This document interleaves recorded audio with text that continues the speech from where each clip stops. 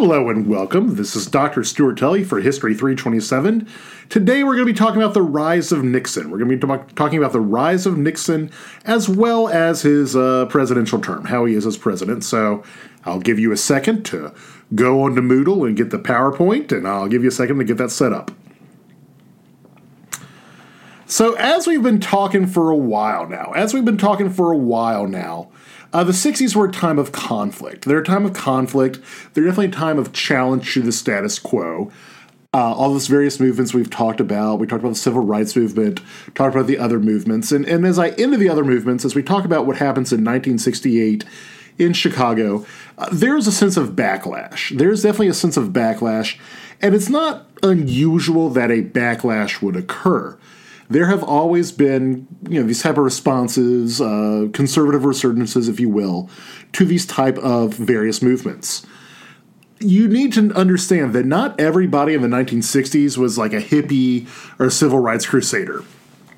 And that goes across the board. I mean, most young Americans weren't, most African Americans weren't, a lot of women weren't involved in these various movements. Plenty of Americans felt that these movements have gone too far. You have this sense in the 60s. You'll hear people say, I'm not against civil rights, I'm not against rights for women, but I think these people are going too far, or they're a front for communists. The idea that these protesters are agitators, they're trying to undermine confidence within the American system because there are a whole bunch of damn dirty communists. And that really gets seen in the election of 1968. This election has a lot of this dynamics. There's a couple of these candidates that really get into it. The one who embodies this the best is actually not Richard Nixon, but rather, go over one slide, you will see George Wallace. George Wallace is the best embodiment of this example, particularly in 1968. His entire campaign in 68 was a reaction against the civil rights movement and some of these other movements that are quite popular, not popular, but well known in the 60s. He is the former governor of Alabama. He'd been governor quite a bit. You can see in the background, he's got the Confederate flag.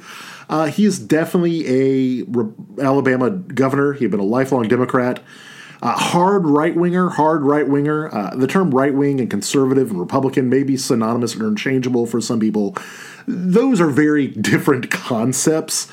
George Wallace is hard to the right, nationalist. Also, you have a fairly decent sense of populism with George Wallace. Now, his entire political career was based upon segregation.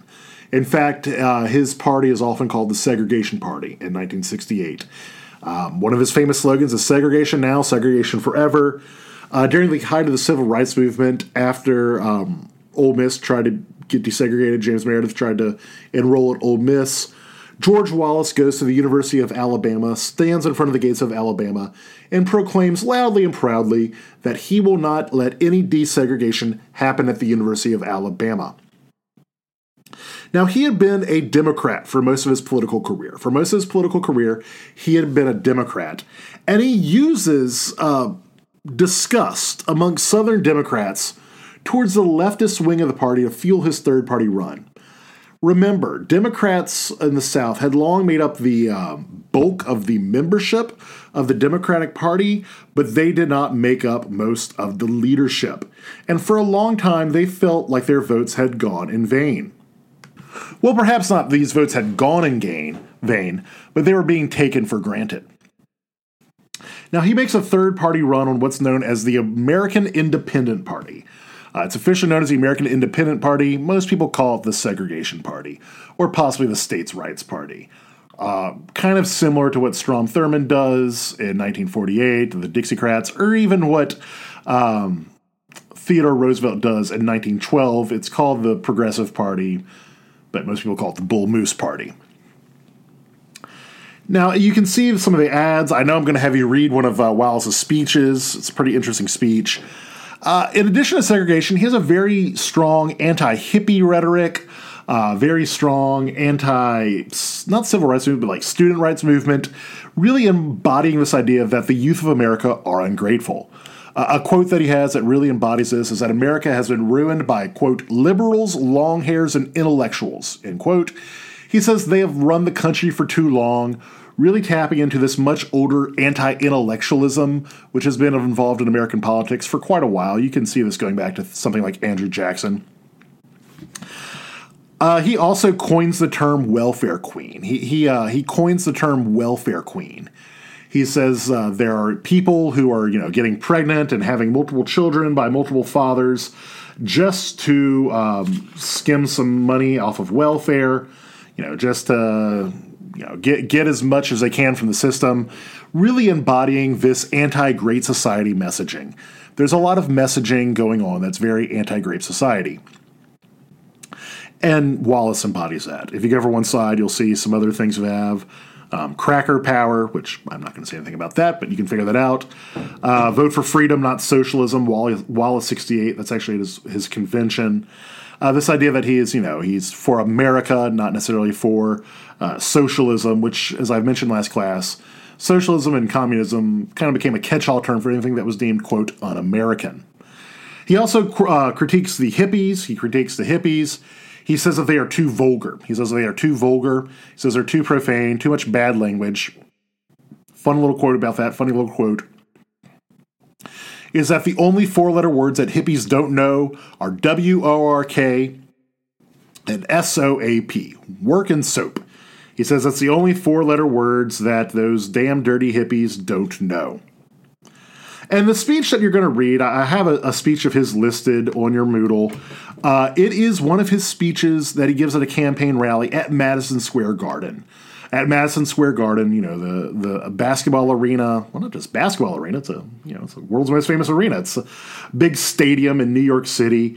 And basically, as you read in the speech, he goes off. He really goes off on this kind of nationalistic, America is being overrun. The majority of people are opposed to all this great upheaval. And although his base is in the South, he has a national message. Like, he has an appeal to the entire country. Even though his base is in the South, he has an appeal to the entire country. Now, spoiler alert, Wallace does not win. As far as we can gather, his plan was maybe to split the vote enough to have a brokered election, basically to have the election go to the House, and then he would wheel and deal for his electoral college votes in getting a plum position, maybe become Secretary of State or another high office within whoever's candidacy he threw his support behind. But he does carry some southern states. I believe he carries 5 southern states, all of which are deep southern states: Arkansas, Louisiana, Alabama, Mississippi, and Georgia, and all of which are states that the Democrats would have otherwise carried fairly easily because these were all Democratic states. States were very much run by the Democratic Party. But as you recall from last class, in 1968, the Democrats have that big riot in Chicago whenever Humphrey is picked over McCarthy. You have basically the Democrats are in a bit of disarray. But what it does show is that maybe there's going to be changes in Southern elections, in Southern politicking. It was evident that the Southern Democrats are very upset with the National Party. They had been honestly, since the inception of the modern Democratic Party, under Thomas Jefferson and really solidified under Andrew Jackson, the Southern Democrats had been the bedrock of the Democratic electorate. And now they're like, you know what? They're taking our votes for granted. We feel alienated by this party, and maybe they might decide to switch. And you hear the term the switch in politics. I'll talk about it a bit more later. The idea that the Republican and Democratic parties switch, that's a bit of oversimplification. However, the electorate does change. Southern Democrats tend to switch to Republican. We'll talk about that a bit later. But the parties themselves, on a national level, they don't change too much. But we'll get into that later. Now, Richard Nixon capitalizes on all of this, not just in the South, but all over the country. One of the reasons that Nixon is very successful in the election of 1968 is that he is positioning himself as a moderate. The idea that he is moderate in comparison to brain fart. Wallace, not McGovern. That's later. In response to George Wallace, Nixon is viewed as a moderate. He's viewed as somebody who's to the left of crazy hard right George Wallace. He is a much more palpable candidate. He had been out of politics since losing in the 1960 presidential election. I should mention that. The last time we talked about Nixon in this class was in the election of 1960, where he loses a very close election to John Kennedy. He does try to run for governor of California in 1962. He does not win. This is not because California is not a Republican state. In fact, California is a very Republican state in this time period, as evidenced by the fact that Ronald Reagan wins as a very hard conservative in 1966. But for the most part, Nixon had been biding his time. Nixon had really been biding his time. He's a very unlikely major politician. I will tell you that about Nixon. He's a very unlikely major politician. We're going to get into his personal foibles a bit later, but he's an interesting cat. His entire career, if I were to pick one word to describe Richard Nixon, it'd be anti-communist. Nixon really, he becomes on national notice during the Army McCarthy hearings. McCarthy has a meteoric fall, but Nixon stays pretty popular. He's viewed as kind of a conservative, but perhaps a more moderate conservative. In fact, one of the reasons why Eisenhower picks him as vice president is because of how strong Nixon's anti-communist reputation is. Now, he's also known to be a bit of a political street fighter. Wasn't afraid to use quote-unquote low tactics. We'll talk about this more when we talk about Watergate. A prime example of Nixon being unconventional in his tactics, if you go over one slide, is the Checkers speech. You will see Richard Nixon and Checkers right there. During the 1952 campaign, after Eisenhower had picked Richard Nixon to be his vice president, to be his running mate, it came out that Nixon had a slush fund. Basically, Nixon had an illegal fund filled with all sorts of illegal campaign contributions, stuff he was not using for the campaign, things he was using for personal use. And there's a lot of talk about, is he honest? Is he on the level? Is he doing what people, is he doing what's right? Now, when Eisenhower hears about this, remember, they're still running for office. Eisenhower's not president yet. He is disgusted. He is angry. He's irate. He's talking about, I need to get rid of Richard Nixon. This guy is dead weight. He's going to kill us. However, he's like, look, the only reason that Nixon was added was because I need to have conservative support. I'm going to give Nixon a chance to support himself. I'm going to give Nixon a chance to defend himself. And if his defense isn't good enough, I'm going to drop him. So Nixon gives a speech, the Checkers speech. I don't have it listed because it's not in the time period, but if you want to read it, it's kind of interesting. Where basically he defends himself from the accusations in kind of hilarious ways. For instance, he talks about his wife. Wife Pat. Basically, he's like, people accuse her of having a fur coat, but I'm here to tell you she only has a, quote, good Republican cloth coat. I just love that phrase, a good Republican cloth coat.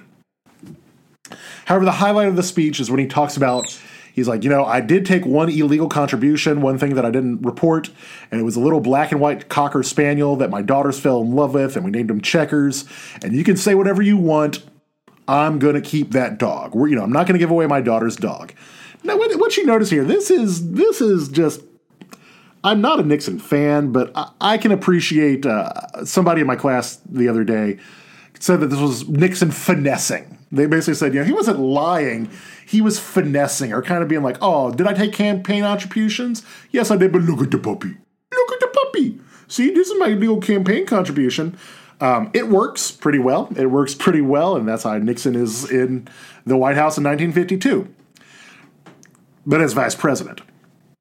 Now, I should also mention, Nixon is not very charismatic. He is not very charismatic. We'll get into that more later with Watergate. But Nixon's not great with people. He's certainly not good with crowds. You saw that in the 1960 election, where, Kennedy is very calm, cool, collected, conventionally handsome. Nixon's just kind of awkward. He doesn't really seem to know how to get along with people.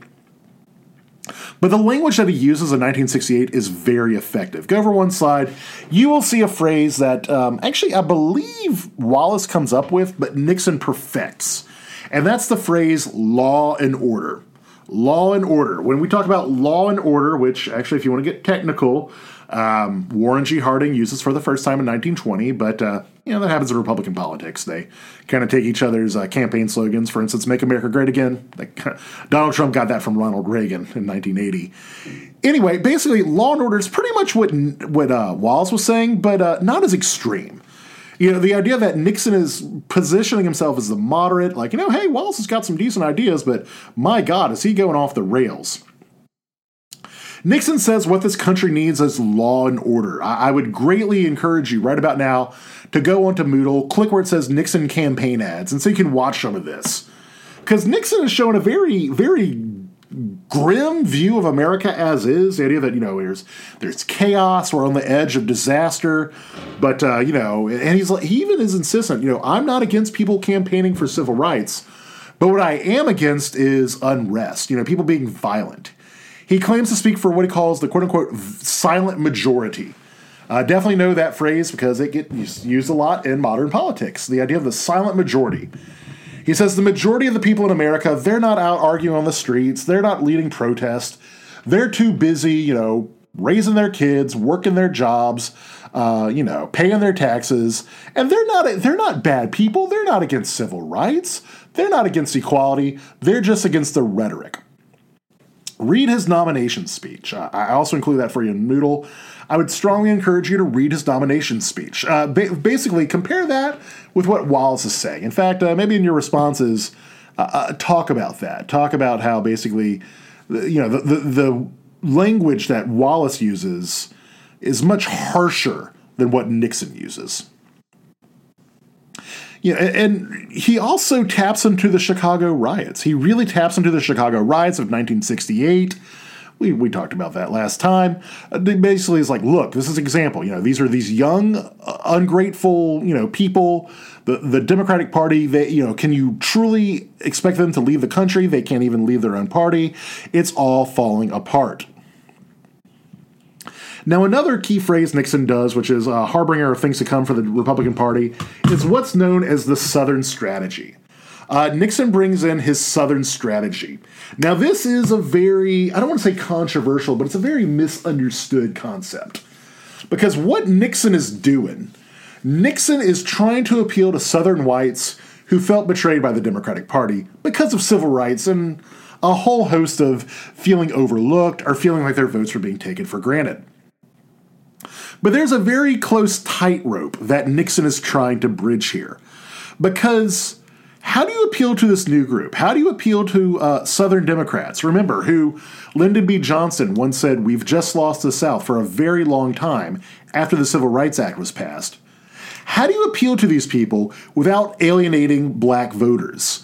Up until this time period, most African Americans who could vote, particularly in the North, voted Republican.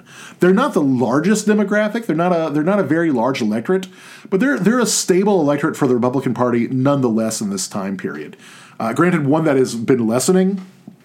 For instance, Jackie Robinson, he of desegregating baseball fame, had been a longtime Republican until the election of 1964 with Goldwater, when he's like, you know what, nope, I'm not with Goldwater. I can't do Goldwater. This is too much for me. But Nixon's still trying to keep the black vote together for the Republican Party. Nixon, one of the crazy, weird things about him, just one of these fun trivia things, he's a lifelong member of the NAACP. I don't know how active of a member he is, but he has a lifelong membership. So how does one appeal to that? Well, how Nixon does this, how he appeals to Southern Democrats without alienating the black voters with the Republican Party, is changing the language. Nixon never straight up says, I'm against the civil rights movement. He never says that. He never says, I'm against people, arguing for their rights or dissenting. He never says that. What he does say is I'm not for civil rights. Sorry, I'm not against civil rights, but what I am against is big government mandating these things. He's against big government enforcement. He also says things like, hey, what's more important than civil rights? Jobs. If people start getting jobs and the economy gets better, if more people are working, then we're not going to have all this upheaval. Then, people are going to be, that's the greatest civil right you can have is having a job, that sort of shtick. Now, this is still a very contentious issue. And I should mention, Nixon never wins the South, at least in this election. He does bonkers good in 1972. In fact, he gets one of the largest electoral college victories we have, period. But he is showing that maybe Republicans can win in the South. Now, this is perfected by Ronald Reagan. Ronald Reagan is the first Republican to really get the South. Now, I'll mention this again. This is part of this idea that the parties switch, which is a bit of a misnomer. What is a bit accurate, though, is that demographic shift, and particularly electorate shift in the South, which beforehand the South had been solidly Democratic. Now it's not as solidly Democrat. It's not solid Republican yet, but there are definitely some kinks in the armor. There's some light coming out of this, as though maybe the southern wall, the solid South, might fall. And this is really demonstrated by the Electoral College map. I should mention, actually, this is very important. The main thing that Nixon wins upon, though, is his, quote, secret plan to end the war in Vietnam. The Vietnam War is a very contentious issue in this time period. It's the reason why Johnson pulls out of the race, why he says he's not going to run again. While he's on the campaign trail, he never directly states what his plan to end the war in Vietnam is, but he is very insistent that it's not going to abandon South Vietnam. He's like, we're going to keep our allies. We're gonna have peace. We're gonna, get out of there, send our boys back home. He won't say exactly what it is. We'll talk about a bit later about what it actually is. But what's kind of ironic is even though the Vietnam War is very unpopular in 1968, and actually it's not a majority, but still it's definitely growing in unpopularity. The general public is becoming less and less enamored of the Vietnam War. All of the major candidates for president are actually in support of the Vietnam War. Humphrey is in support of the war, Nixon's in support of the war, and also Wallace. Wallace is actually in favor of escalating the war. So it's kind of interesting. Now you can go over one side. You'll see the Electoral College map. It's a very interesting map. If you look at this in a vacuum, this seems like a very strange map. Because Humphrey is a pretty good campaigner. In fact, Hubert Humphrey is a very good campaigner. He's a better campaigner than Nixon was. Remember, Nixon is never comfortable with crowds. Humphrey's way better with crowds. And he actually comes pretty close to getting the popular vote. Nixon only gets a popular vote by about 500,000 votes, which I know it sounds like a lot of votes, but when you're talking about electoral, presidential elections, that's fairly narrow. However, it is the United States of America. Popular vote does not count. Nixon gets the Electoral College fairly handedly. You can see he gets 301 Electoral College votes. Humphrey gets 191 Electoral College votes, really bolstered by things like New York State, Pennsylvania, also Texas. He gets Texas for the Democrats. This is one of the last times that Texas is going to go all Democrat. But Nixon, however, has a ton of votes. Gets big population states like California and Illinois and Ohio. But I want you to notice is the Deep South. I mentioned earlier that 5 deep southern states go for Wallace. They go for this American Independent Party. And the idea that all 5 of these states previously had been solid southern states, very solid southern states, shows that maybe things are going to be different. It kind of signals an ill wind for the Democratic Party within the South. And if you go over one slide, now we get to President Nixon. Now Richard Nixon as president. He is now president. And although he campaigns as a conservative, a lot of what he does in office is a bit more liberal than expected. All right? It's a bit more liberal than expected, a bit more big government than what he campaigned on. Probably the best instance of this is in education. During his campaign, Nixon claims he is going to give control of election back to the states. That's still a very contentious issue. Who is the one ultimately who decides for public education? Should it be the national government? Should it be the individual states? So once Nixon comes into office, he claims, I'm going to give the control back to the states, but, a big old but, Washington is going to fund education in blocks, and certain standards have to be upheld. Basically, Nixon says, I'm going to give you control of the education. However, if you want federal money, which, by the way, all school districts desperately want federal money because It's kind of expensive to run a school district, and pretty much all states and districts desperately desire federal money to help out with that. He says basically if you want federal money, you have to have upheld certain standards. So it's like, hey, you can have your own independent standard states. Good luck raising the taxes for that. If you can pay for it, you can do that. Most states do not go along with that. He calls this idea the new federalism. He says, I want the federal government to be smaller and have less control, but here's the irony. To enable to do that, presidential power is going to increase. All right? That seems like a paradox. It seems hypocritical. This is kind of a change in U.S. history. Yes, the growth of the federal government and power and authority, that's been going on for a while. I mean, you could argue that's been happening since, oh gosh, my stars, since the Federalists back in Washington's time, or, in more easy ones, the Civil War, or during the Great Depression, the New Deal. But that's the growth of the federal government, which most people claim us to be against. What Nixon is doing is he's saying, yeah, we're going to have a smaller federal government, but what he's not saying is, in able to do that, I get more power. Not I necessarily, but the president gets more power. Still, a lot of Nixon's changes to critics seem like old federalism. Critics on the right, I should say. For instance, if you go over one slide, in 1970, Richard Nixon creates the Environmental Protection Act, the EPA. He also signs the Clean Air Act into law, which does a lot to cut down on pollution. Now, this seems kind of crazy. Also, I should mention he's president in 1969 when we land on the moon, which is neat. Hey, we landed on the moon. So, there's a plaque with Richard Nixon's signature on it on the moon. That's probably, if you ever get asked on Jeopardy, who's the only president to have their signature on the moon, the answer is Richard Nixon. So he has the EPA and the Clean Air Act. He is wary of environmentalists, though. He is wary of environmentalists. He feels that they are anti-business and anti-prosperity. So it is. You're wondering, why does he do this, or how does this embody what he says? He's arguing for less government, and he's making all these big new governmental agencies. Well, the thing is, it's not a very well-funded agency. That's kind of the way around it. Nixon starts it, but he barely gives it any funding. It barely has any funding whatsoever, and it's pretty much ineffective. The Clean Air Act does a lot for pollution, but the EPA has very limited ability to enforce this stuff. They don't have a lot of resources, and you desperately need resources and able to have the reach to impact this sort of thing. Now, it could be argued, in fact, I'm arguing right now, that most of what Nixon does in terms of environmentalism is mainly to get liberals off of his back so he can focus on what he wants. He's like, look, if I give them a couple carrots and barely fund them, I can get them to shut up. It's the idea that, you say you're for the environment. Well, I actually did something about it, even though it's mainly an agency in name. That's about it.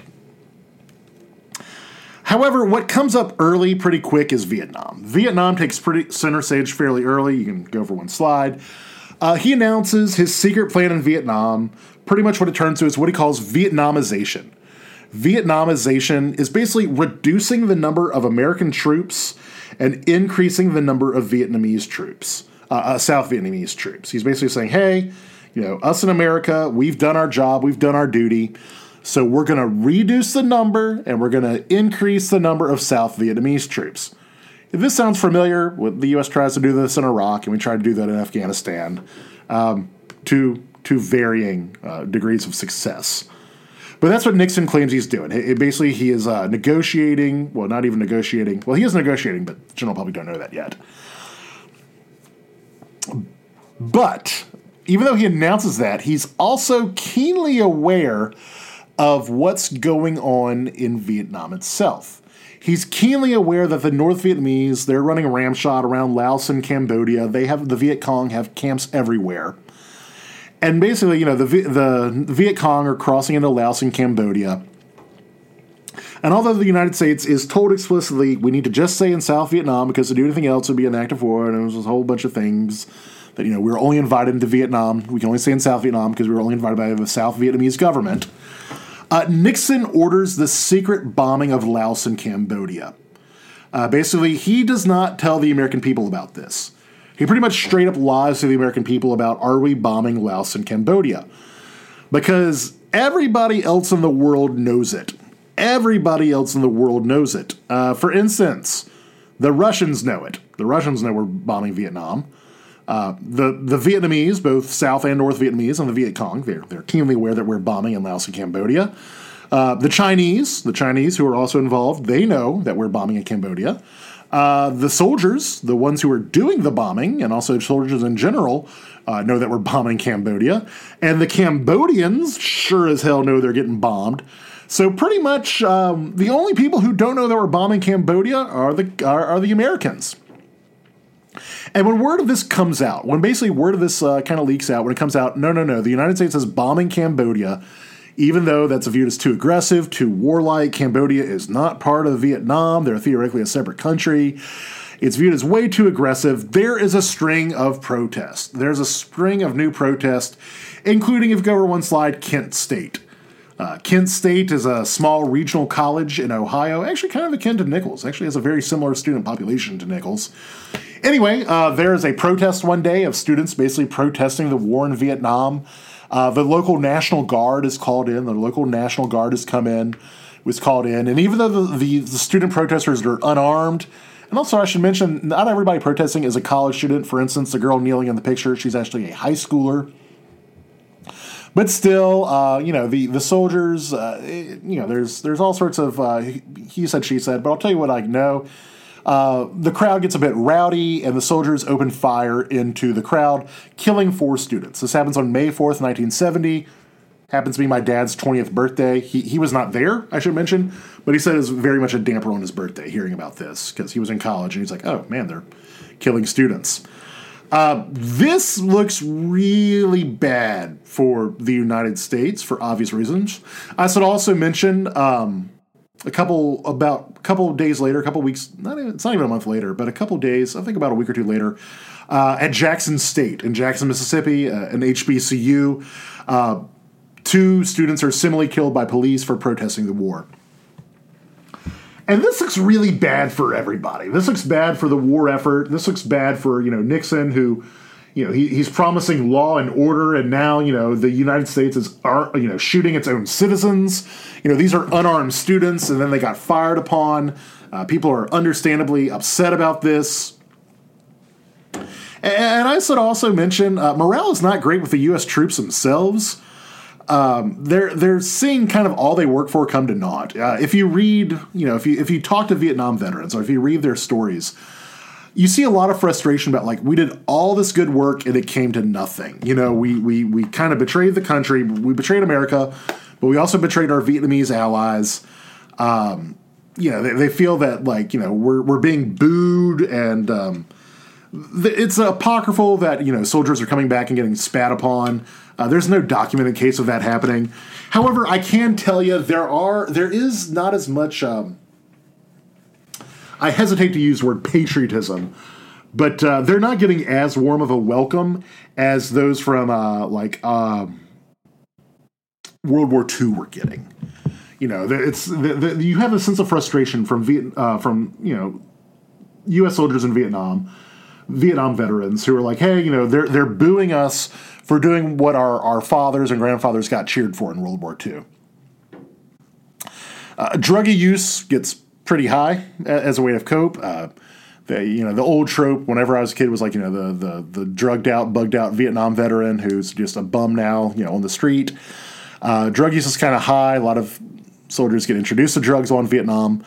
For instance, about 1/6 of all U.S. troops in Vietnam were regular heroin users, which is, it's not a good look. And it's starting to look even worse for Nixon in that regard. So definitely not a win for Nixon.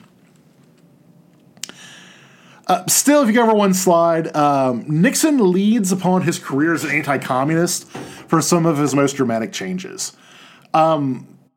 What Nixon does in the Cold War is remarkable. I mean, I am not a Nixon fan. You're never going to hear me be like, hooray for Richard Nixon. But I will admit, I'll give credit where credit is due. What Nixon is able to do in the internationally for the Cold War is pretty much something only Nixon could do. Like, Truman and the early Cold Warriors see communism as a monolithic entity. right? They see communism, no matter what country it's in, as monolithic. It could be China, it could be Russia, it could be Cuba. It's all communist. It's all a big monolith. They're all together. But the reality is, despite the fears of 1948, Russia and China never got along very well. They never got along very well. In fact, in 1969, the Chinese People's Liberation Army starts having skirmishes with the Soviet Red Army along their common border. Russia and China have a big, long border, and basically you're having two communist countries kind of having skirmishes with each other. And Nixon is like, maybe these two sides could possibly be played against each other. He said maybe, just maybe, we could do something about this. Maybe we could do something about this. Maybe I could play China and Russia off of each other. And so thus was born a very important phrase, détente. Détente is a French word. Détente is a French word. It means easing, basically. It means easing of tensions,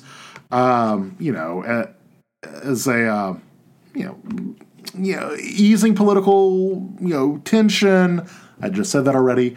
Lowering hostilities. Basically, Nixon's like, maybe we can tone down the Cold War rhetoric. The idea is, Nixon is now going to treat communist countries as separate rivals, as that they're treatable with. He's like, maybe I can play them off against each other. Maybe I could ease the tension. Maybe I could ratchet down their rhetoric. And I mentioned, only Nixon could have gotten away with this because of his long career being an anti-communist. Like anybody else, if anybody else would have tried this or been as soft, quote unquote, they'd have been called as soft and communist. Easing any tensions, kind of ratcheting down the violence and the aggression.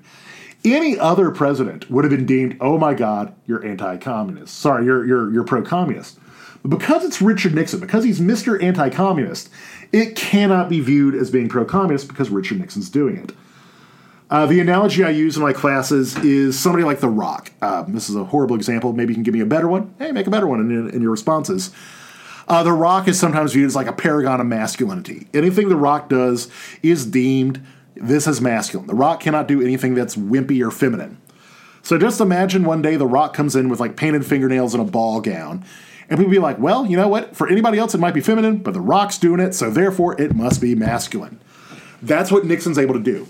Nixon is able to really ratchet down the tension with a lot of these countries, a lot of these communist countries, a lot of Cold War countries, because he is Richard Nixon. He could ratchet it down where pretty much anybody else would have to ratchet it up. Now, Nixon's partner in all this, if you go over one slide, is one Henry Kissinger. Henry Kissinger is somehow still alive. I cannot believe Henry Kissinger is still alive. I mean, look at that. In that picture, he looks to be in his late 60s, I suppose, maybe his early 70s. Henry Kissinger, he is originally from Germany. He comes over during the rise of Hitler. He comes over to it. Let's see, he is 98 years old. I just looked it up. He was born in 1923. So he is barely in he's in his 40s in that picture. He looks way older. No offense, Henry Kissinger, but he looks a gazillion years old. Let me do my horrible Henry Kissinger impression. Henry Kissinger was always known for having very low voice, Mr. President, blah, blah, blah, had German accent, low voice. Anyway, he is Richard Nixon. He starts out as his national security advisor and later Secretary of State. And Kissinger is really Nixon's partner with all this. When it comes to détente, when it comes to Cold War rhetoric, Kissinger is the one behind it. Now, Kissinger is also the one who talked about, hey, we should start bombing Cambodia. So, Kissinger is still a very, very controversial figure. So in 1971, Kissinger takes a diplomatic trip to Pakistan.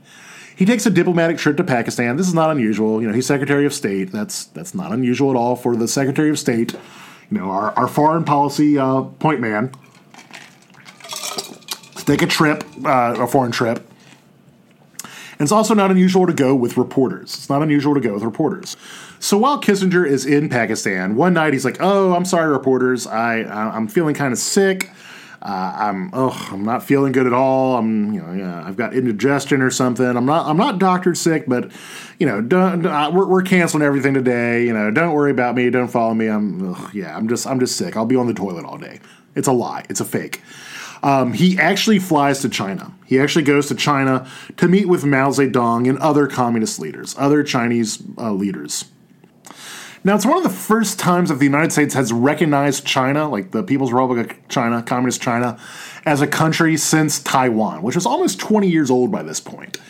The Taiwan, basically Taiwan becoming part of the, Chiang Kai-shek and the Chinese nationalists fleeing to Taiwan. That happened over 20 years by this point. And, China had been kind of a sore spot for the United States. But hey, basically now the Chinese are willing to deal with the United States. The United States is admitting that. And Nixon claims this is a major foreign policy victory for us to do that. There's talk of maybe something else happening because if you go over one slide, this really sets up Nixon going to China. That is the big coup here. Nixon is able to go to China. This freaks the Russians out. This freaks the Russians out a lot because they fear the U.S. and China would make an alliance which would be against them. Remember, Russia and China, despite being both communist, don't really have great relations. Also, Republicans back home are not that happy because it seems that Richard Nixon has sold out Taiwan. Taiwan, which is theoretically an independent government, basically Nixon's like, okay, maybe the Chinese have a right over Taiwan. It gets kind of, I'm not going to get into U.S. Taiwan Chinese policy. It's very complicated, but just say that Taiwan had been a very long time ally of the U.S. since its inception. And some Republicans feel that Nixon is selling out our Taiwanese interests for China. Still, this is a big win for the foreign policy of the United States. I cannot iterate this. If you go over one more slide, you'll see another fun picture. There's Richard Nixon at the Great Wall of China with his first lady. You have a lot of photo ops of Nixon doing all sorts of great thing. Not great in the sense of like, oh yeah, he's going to the Great Wall. Look, he's in the Forbidden City. Look, there he's eating chopsticks, that sort of thing. Oop, look, he is. He's drinking tea with Chairman Mao. A lot of political theater about this. There's also talk of maybe have a few token deals. The two countries decide to exchange embassies, which is a pretty big deal in diplomatic world. Once you have an embassy, you can have more regular diplomatic relations. It seems very important for not getting too warlike, that sort of thing. So as big of a deal as this was, the main reason Nixon goes to China, however, is to set up another visit, go over one slide, to when Richard Nixon goes to Moscow. Basically, what Nixon was hoping to do was get the Soviets a bit jealous. Demand their own meeting with the U.S. to stop them from getting too buddy-buddy with China. It totally works. Only 3 months after China, Nixon goes to Moscow in May of 1972. There he meets with the Soviet Secretary General, which is, by this time, it's now Brezhnev, who he's not really too important. You don't really need to know him, but just know he meets with the head of the Soviet Union, which is something an American president had not done in Russia since, my God, Stalin, perhaps, with FDR at Yalta, I'm thinking, maybe? Yeah, it's been a while. And while in Russia, Nixon signs SALT, the Strategic Arms Limitation Treaty. Strategic Arms Limitation Treaty, or SALT, limiting the number of nuclear weapons that can be built, and tries to stop the spread of even more. Once again, this is something only Richard Nixon could have gotten away with. Any other president saying, hey, let's reduce the number of nuclear weapons with the Russians, it'd be viewed as, oh my God, he's being too soft on the Russians. But Nixon's able to do this. What does Russia get in exchange? A big thing they get is food, particularly grain. Russia, the Soviets had a long time problem with feeding their country. Grain and crop failures are fairly common. So basically, Nixon's like, hey, we have a lot of grain and food in the United States. Cough, cough, Iowa. Cough, cough, everywhere else in the Midwest.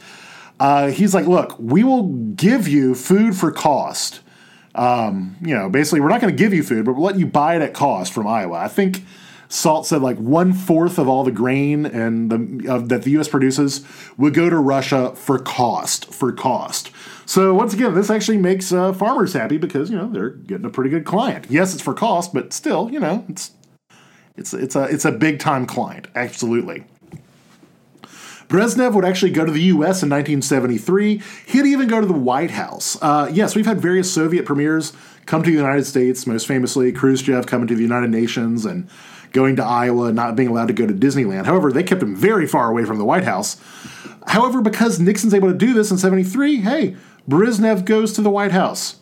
Now, is this political theater? Absolutely. Is there anything too solid being done? Not too much. But still, does it look that maybe the Cold War is possibly going down? Maybe not everybody's going to die. Maybe tensions are ratcheting down.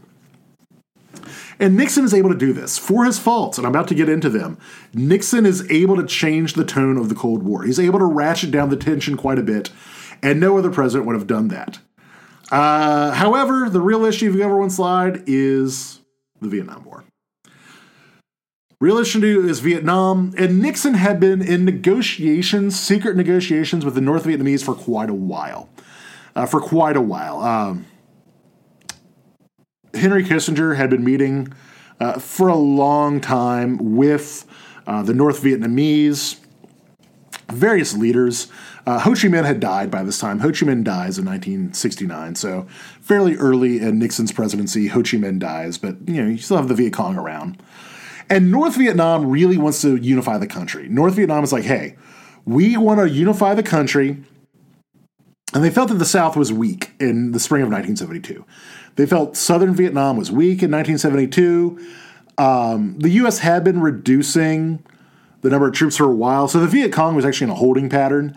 They're mainly delaying the peace talks, all right? They're mainly delaying the peace talks. Basically, they want the United States to completely pull out.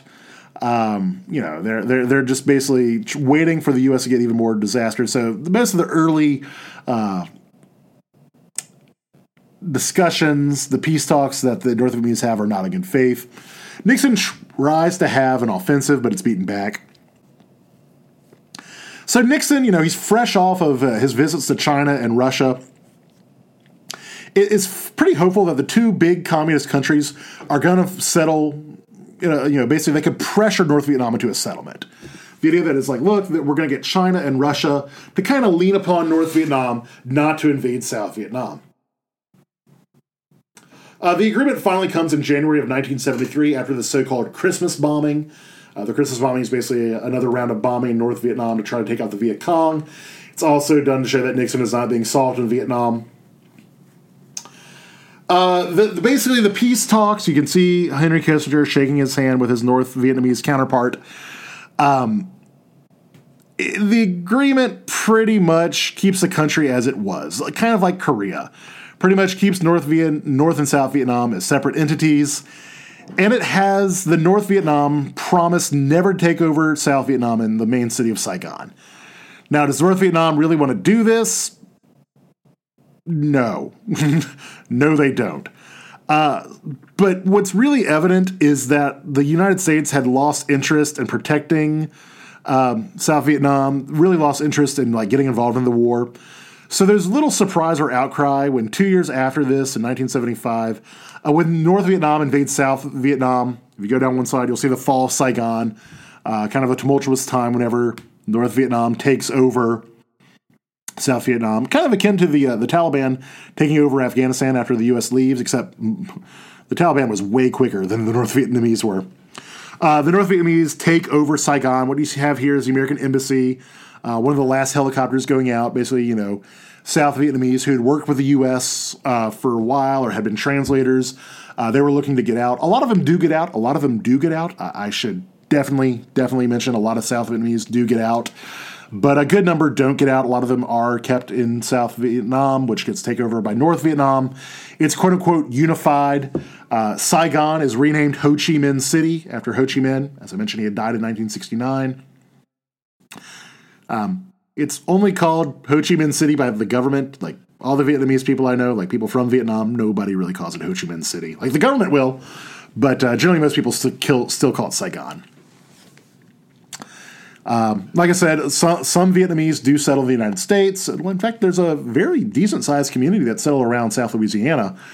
In fact, the first congressperson of Vietnamese descent in the United States actually is from New Orleans, so there you go. But in a bigger sense, no two ways around it, the U.S. had not won this war. The U.S. definitely did not win this war. You have a lot of American soldiers who died seemingly for nothing. Unlike Korea, to this day, South Korea is still, not communist. South Vietnam goes communist. This really gives America a complex. Some could argue the scars of Vietnam, kind of the mental block that comes after Vietnam, is still around for America and the American military. Because, despite being way bigger, having way weapons, and spending a ton of money and a ton of American lives, we were not able to stop a country from going communist. No matter the money we spent, whatever, we were unable to do that. And that is kind of an albatross around Nixon's neck. Still, if you go over one more slide, Nixon, he does a lot in his first term to change the tone of the Cold War. Nixon had done a lot in foreign policy, and I should mention, it looks like he's going to get an easy victory in 1972. It looks like he's got an easy victory in 1972, which I should mention, he wins in record numbers. He gets one of the highest I believe it's the highest electoral college vote in history. He gets like 500 and something electoral college votes. Nixon looks dominant. It looks like he is on top of the world. He has some foibles. Yeah, Vietnam doesn't end so great, but he's had some very big successes in terms of China and Russia. And yet 2 years later, it all comes crashing down. Within 2 years, Richard Nixon goes from winning one of the biggest electoral colleges in history to being one of the most unpopular presidents we've ever had, and still viewed very poorly by most Americans. How does this happen? I'll talk about it next class. So for History 327, this is Dr. Stuart Tully telling you about Richard Nixon.